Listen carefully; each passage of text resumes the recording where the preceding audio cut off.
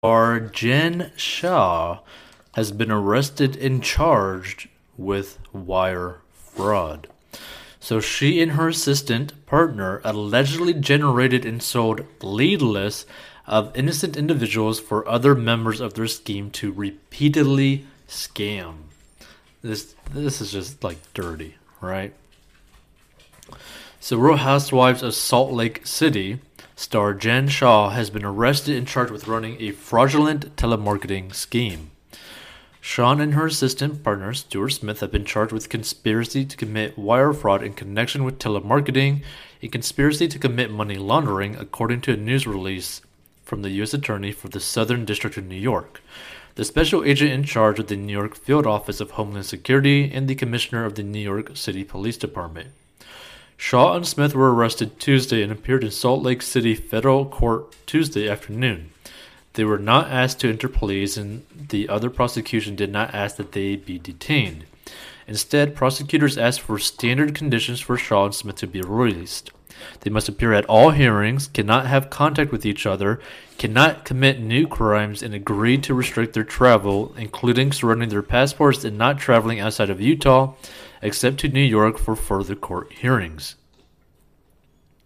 The prosecution also wanted an order that the two not dissipate cash or assets or spend any money from personal or company accounts in excess of $10,000 except to pay for lawyers. Lawyers for Shaw and Smith disputed the $10,000 limit, but the judge entered the requested order and Shaw and Smith agreed to the conditions. The judge said that they can petition to have the case transferred to Utah, but only if they plead guilty. According to a statement from Manhattan U.S. Attorney Andre Strauss, Shaw and Smith allegedly generated and sold lead lists of innocent individuals for other members of their scheme to repeatedly scam. They've allegedly been operating the system since 2012. The so-called business opportunities pushed on the victims by Shaw, Smith, and their co-conspirators were just fraudulent schemes motivated by greed to steal victims' money. Strauss said in the statement, if convicted, these defendants face time in prison for the alleged crimes. Shaw is the wife of University of Utah assistant football coach Sharif Shah.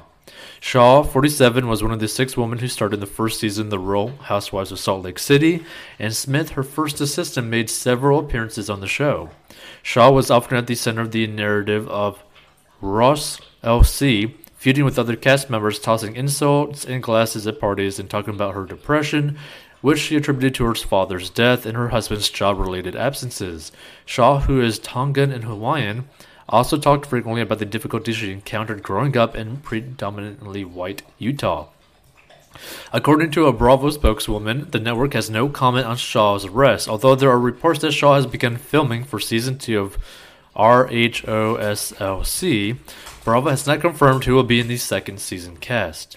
Shaw has her own marketing firm as well as JXA Fashion and Shaw Lashes, and she recently launched Shaw Beauty, described as skincare for the modern woman.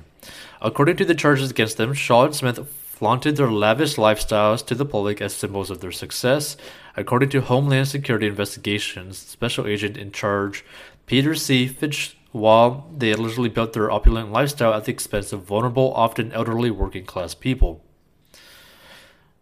New York PD Commissioner Jamaat Shia said that there were hundreds of victims in the scheme.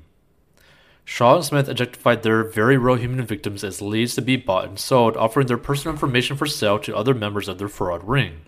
He went on to say that the two will answer for their crimes, and as a result, their new reality may very well turn out differently than they expected. Shaw, Smith, and their associates sold alleged services including tax preparation or website design services, notwithstanding that many victims were elderly and did not own a computer, according to the charges. Shaw Smith at no point intended that the victims would actually earn any of the promised return on their intended investment. The charges said and the victims did not earn any such returns. Shaw and Smith sold lists of leads that had been generated from sales floors in places that include Utah, Arizona, and Nevada, according to the charges.